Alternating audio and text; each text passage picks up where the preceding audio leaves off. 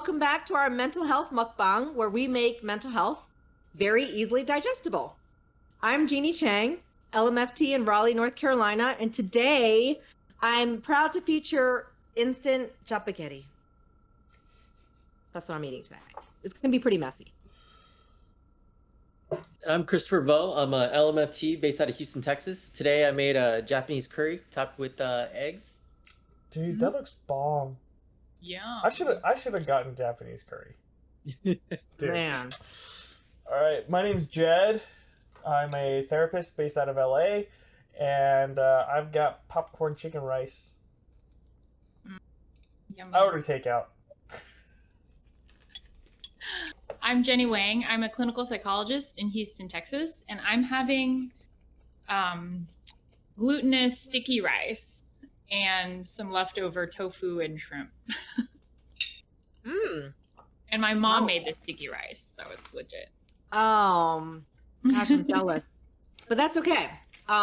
So today we're going to be talking about what the therapy process looks like for the client. So we'll break it down so you will be familiar with it even before you start, and even talk about procedures and what it looks like outside the therapy room and all that good stuff. So I guess the first thing, I'll start with the question and then ask any of you guys, what's the first step? Once you found your therapist and perhaps you made your appointment or contacted him or her, what's the next step? What can they expect? What can clients expect? Well, even from the to take it back even a little bit, we talked a little bit last week about like finding a therapist, but then booking a therapist, right? For me, I'm only available certain times out of the week. I have online booking. I do it via phone, email. So there's always multiple avenues to really check my schedule, right? Other therapists will have calling services or secretaries. It really just depends based on the practice. Mm-hmm. So you really can't expect it to be like uniform, right? Yeah. That's right. Yeah. And I don't know how Jenny operates, but I'm private practice. So it's basically me. And they do not have access to my schedule. Yeah. So they will have to email me or contact me, reaching out via my website usually. Mm-hmm.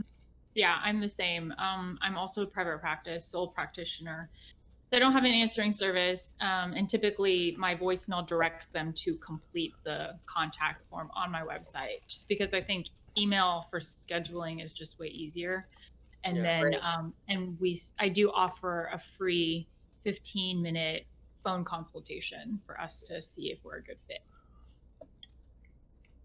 So I actually do have somebody who helps me set my appointments, but I also, recently, because we've been doing telehealth, I set my own appointments with my clients because I don't have to be in the office anyway. The only reason I have to set with my scheduling person is because there's offices and sometimes they're occupied. So that's why. Because I'm part of it's kind of more like a group practice, even though it's private practice. In an interesting community setting where some of the rooms get used by other programs. So yeah, but I also offer I think most therapists offer some kind of 30-minute consultation to just see if you can get along in that first 30 minutes, and if there's a connection that kind of forms there, right? So maybe we should talk about that, the consultation process. What does that look like? Why, I talked a little bit about why I do a consultation, right? We want to get to know you. We want to make sure that what problems you're dealing with, are things that we feel comfortable in addressing, right? Because Jeannie doesn't do couples. I don't do old people. I don't do men. Yeah. So we have populations. Sounds funny. Sorry. Yeah. Mm-hmm.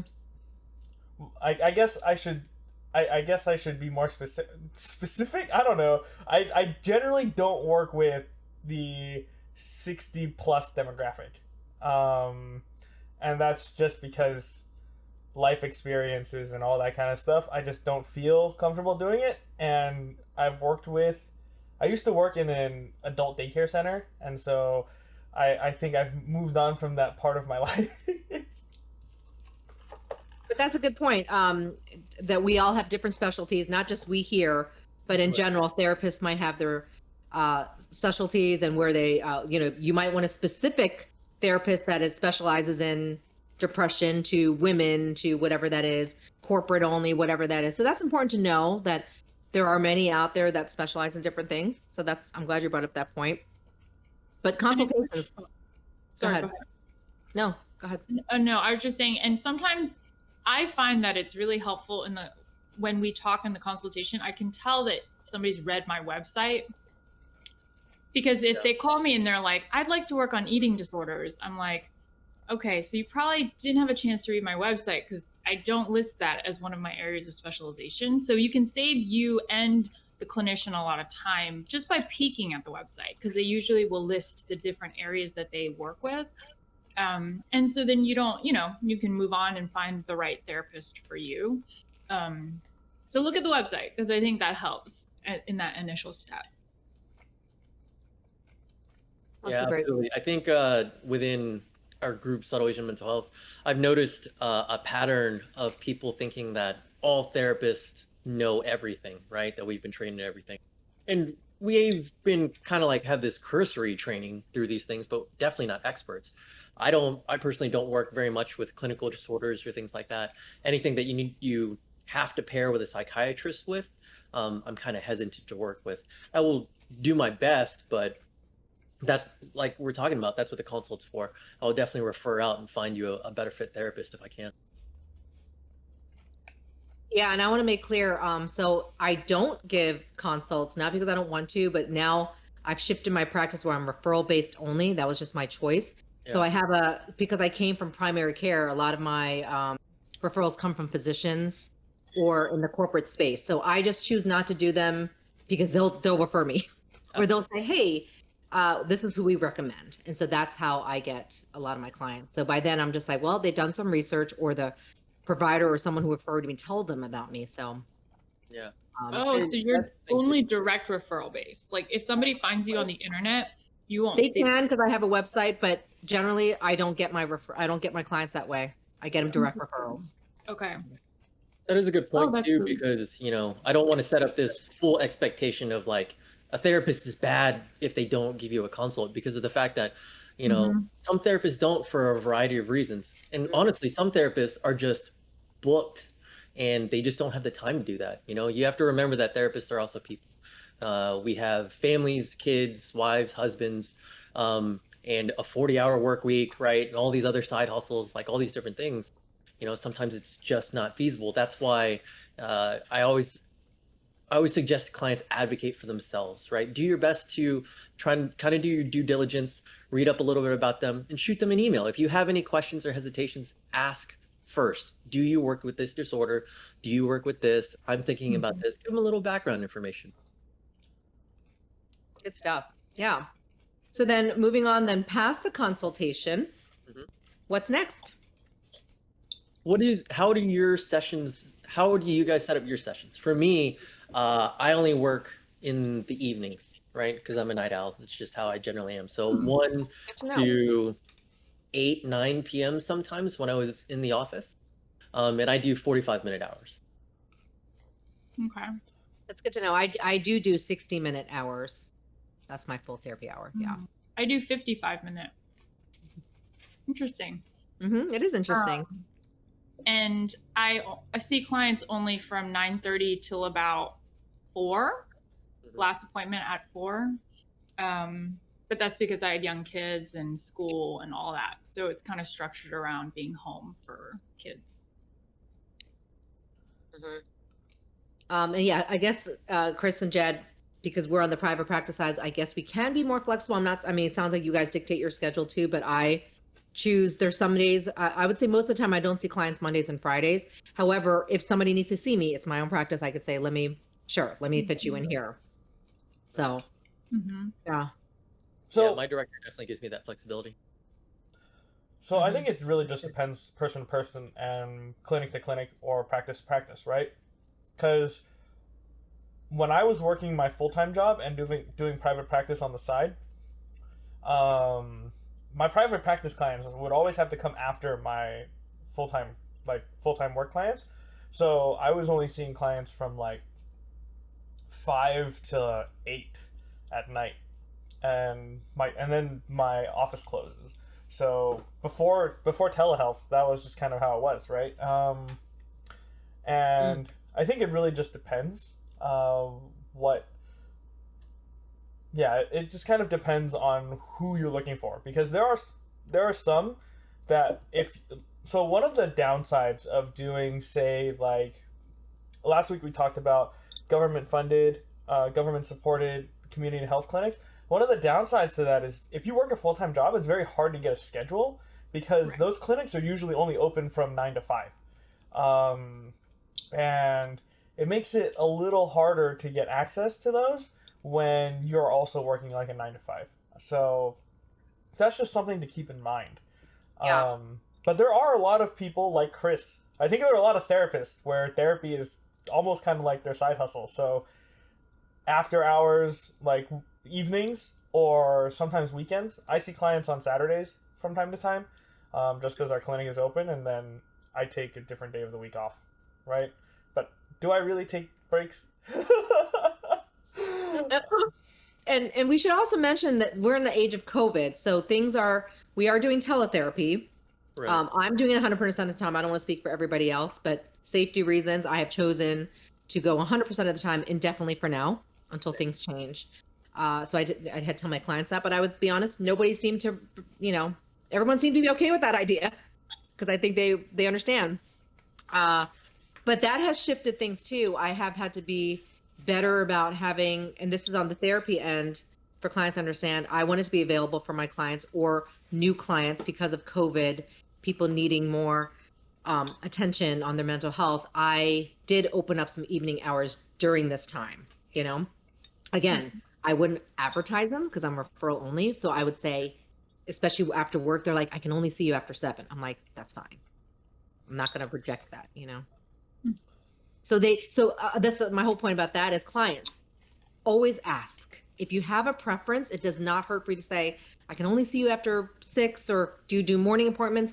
Never hurts to ask, and then it's up to the therapist whether they want to make that adjustment. But I want to say I've found that most do if they're able to. That's on my end, Yeah. And talking about telehealth, in the age of COVID, with a lot of therapists switching to telehealth, they've loosened restrictions for now. It used to be that we could only see clients within our state, but now we're able to see clients nationwide. Whether or not that remains or not, that's unknown, right? So for clients seeking therapists, that kind of really widens your pool of therapists that you can seek from, right? So be sure to ask anyone for word of mouth. That's definitely the best way to know exactly what you're stepping into. And I'm glad you brought that up because in North Carolina, not many Asian therapists. So if I can't take them, that's great for me to know who else is around, you guys, because of that. So I was excited about that. I was a little uneasy because I'm thinking ethically speaking how that works. But since it got approved, is it approved for each license though? I think you should check with your licensing It's not board. for psychology. It's not. I was going to ask Jenny that. Okay, so it's not approved for a license. No, we've had issues where clinicians were seeing like college students here in Houston because they were here for college and then they had to go home because of COVID. And I've had colleagues say that they have not been able to get reciprocity in those states.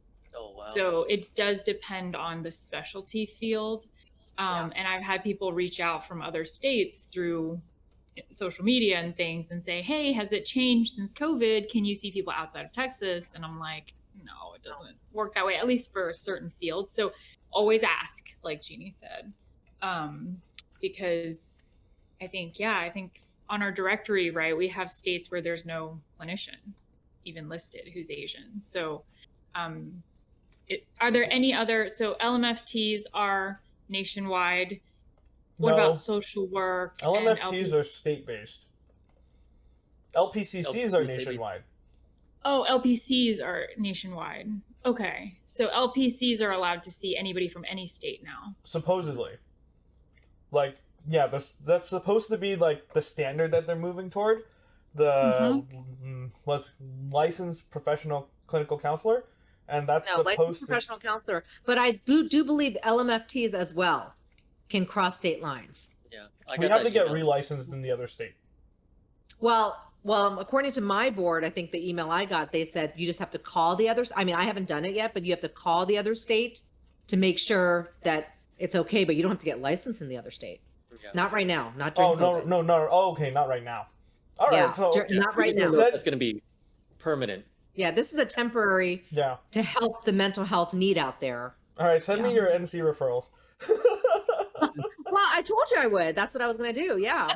So going back to the client now. Sorry. Yes, All right. Sorry. So once they decide what's the next step? Because I know we all have our own steps, but after the consultation and they're ready to go, they're like, okay, I can't wait to see Jenny. Maybe we should back up a second and Okay. give some tips about what kind of questions they should ask during the consultation. That's a good one. Good idea. First one, how much does it cost? Yes.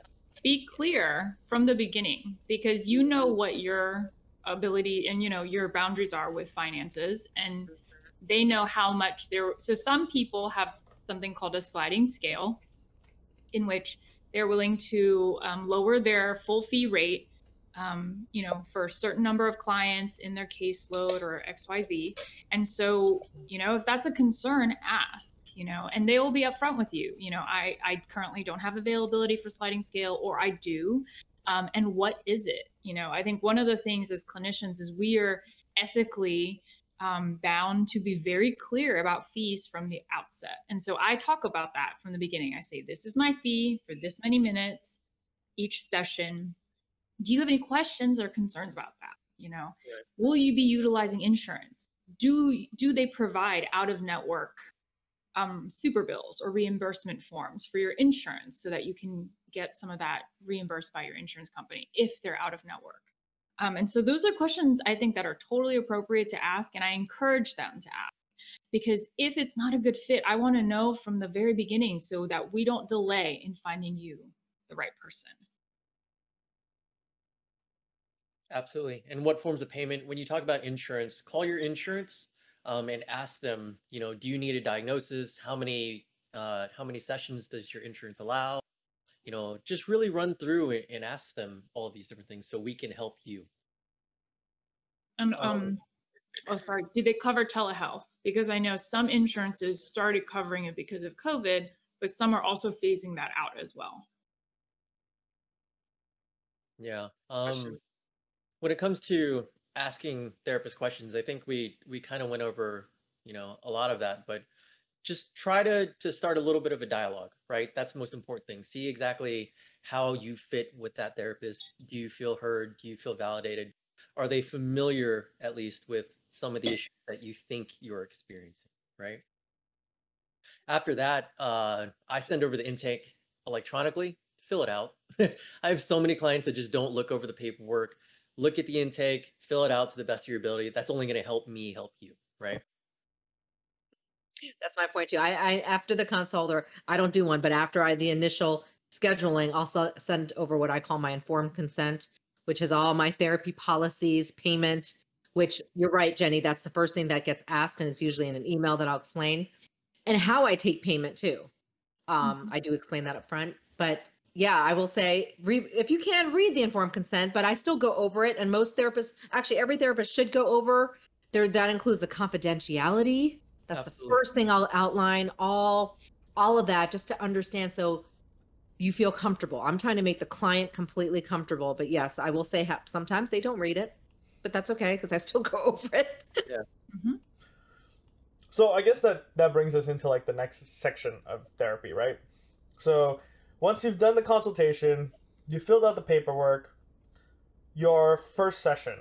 What do you expect at your first session, right?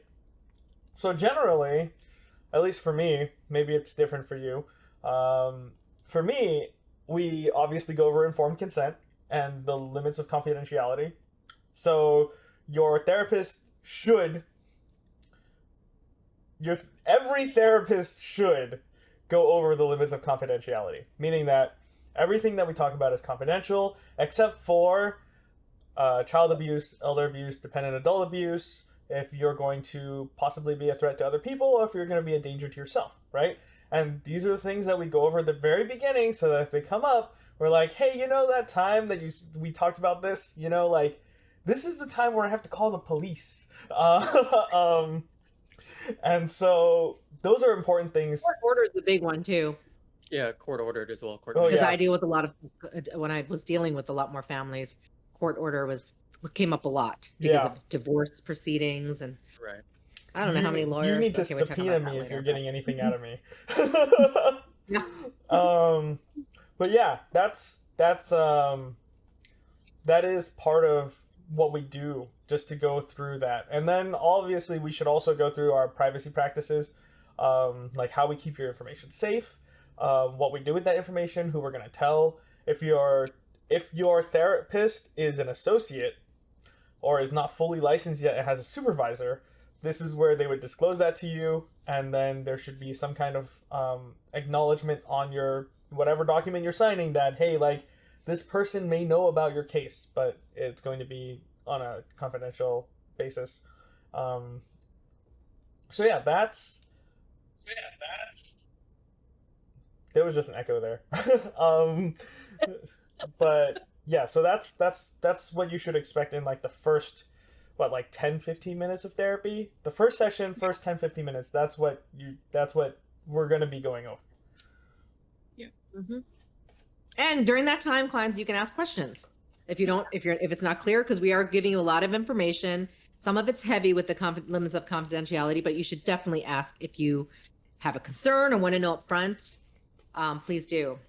Yeah. And now with telehealth, there's an additional consent form. At least for psychologists, it has to be a separate form. So make sure that they are reviewing that with you in terms of the risks of utilizing technology for therapy, and any concerns you might have about security in that regard too.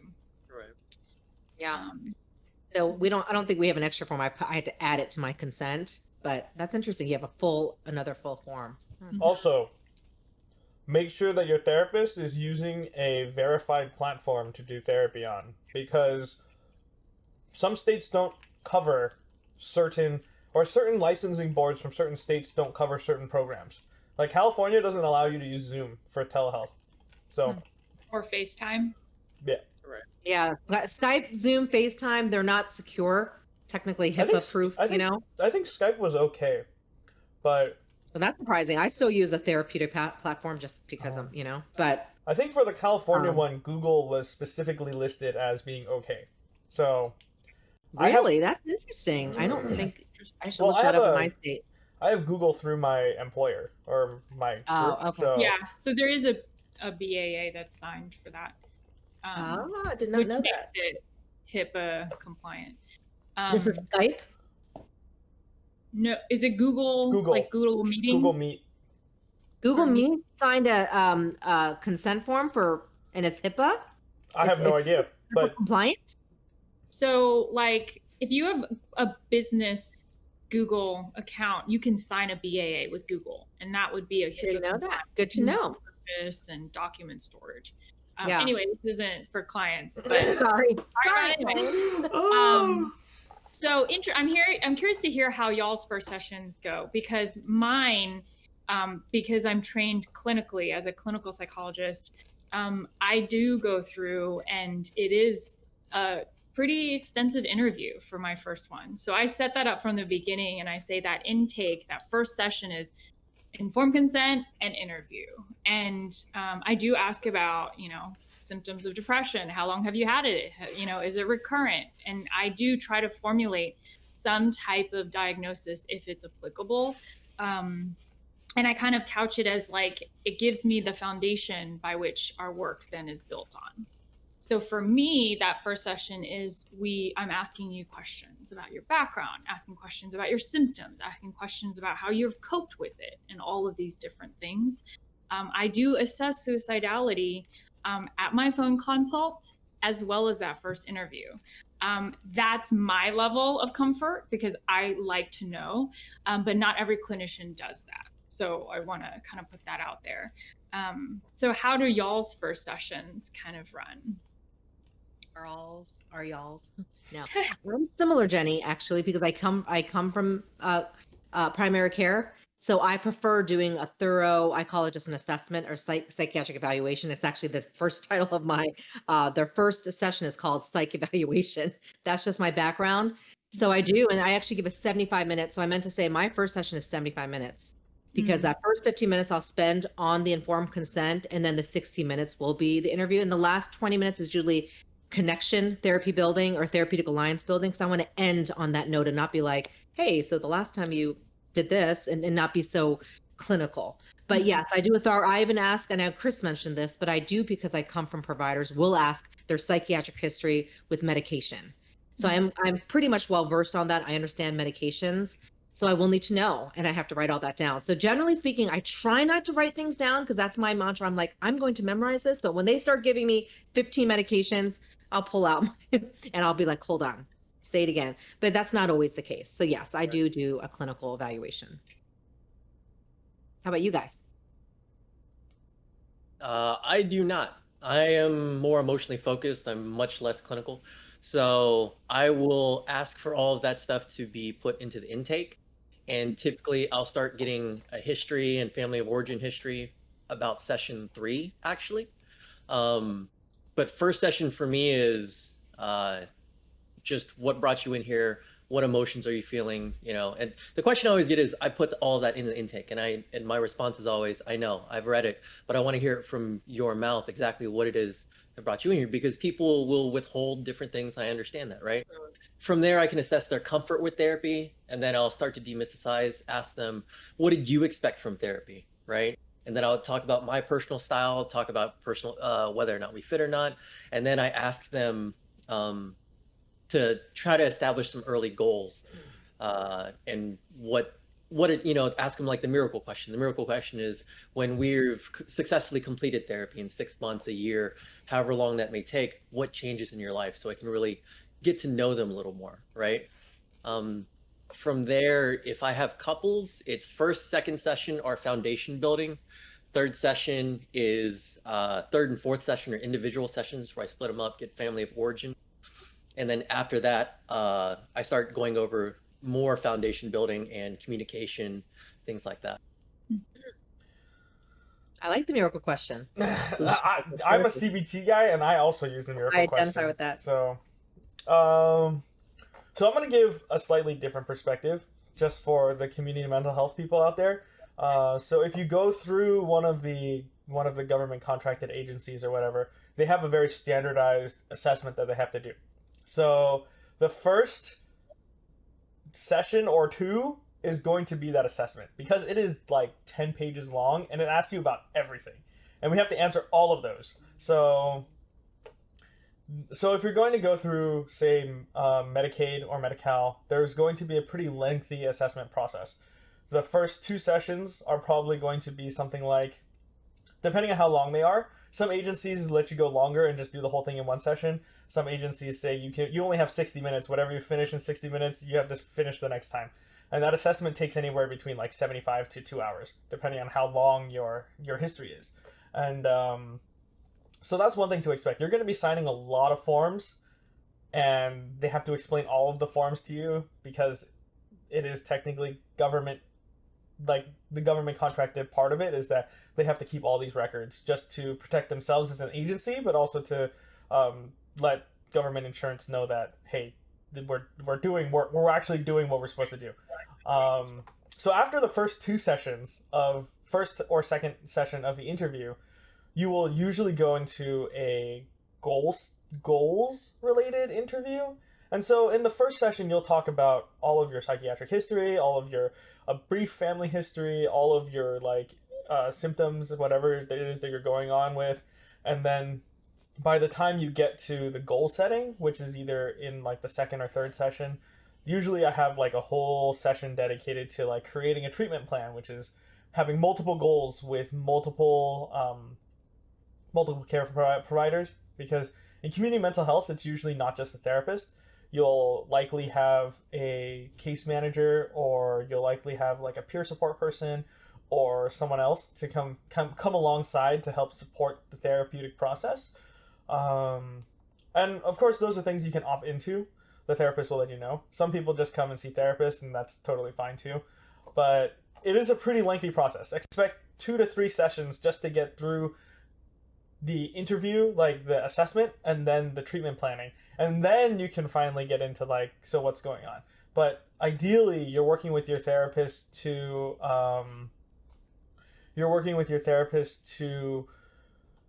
develop a alliance through that process. So I use humor a lot, so that doesn't always sit well with a lot of clients, but it does make the interview process easier, the assessment process. And so that's usually the way that I develop rapport with my clients, through this really long and lengthy assessment process. And yeah, but for private practice, our assessment's like 1 page, and then I get like a brief family history and like some psychiatric history, and then we're going into like, so what brought you in? And then by the end of that session, hey, if you could have one thing at the end of this, what would your life look like? Like, what would you imagine your life to look like if this wasn't an issue? So that's what to expect in the community mental health, and then like a super chill like private practice setting.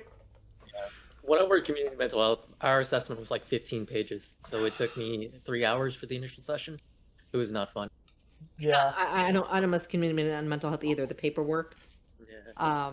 But yeah, so as you can see, there are different styles, different processes, but we all generally align on obviously the informed consent and just our initial. Though Chris might be a little different. I was going to say with my psychiatric evaluation, depending on who I'm talking to and why they came in, because I'll have some idea based on referrals, I will thread it throughout. It's not like I pull up this thing and go, give me your psychiatric history. I'll just ask the questions as a conversation, saying, hey, so tell me about your bout with depression and what happened there. So, but okay, so now that we've gone through the assessment and we've outlined some sessions, how about after recording this episode, we realized that we had gone over our normal episode length, so we hope that you'll join us again next week as we continue with part 2 of this episode, what you should expect from therapy as a client.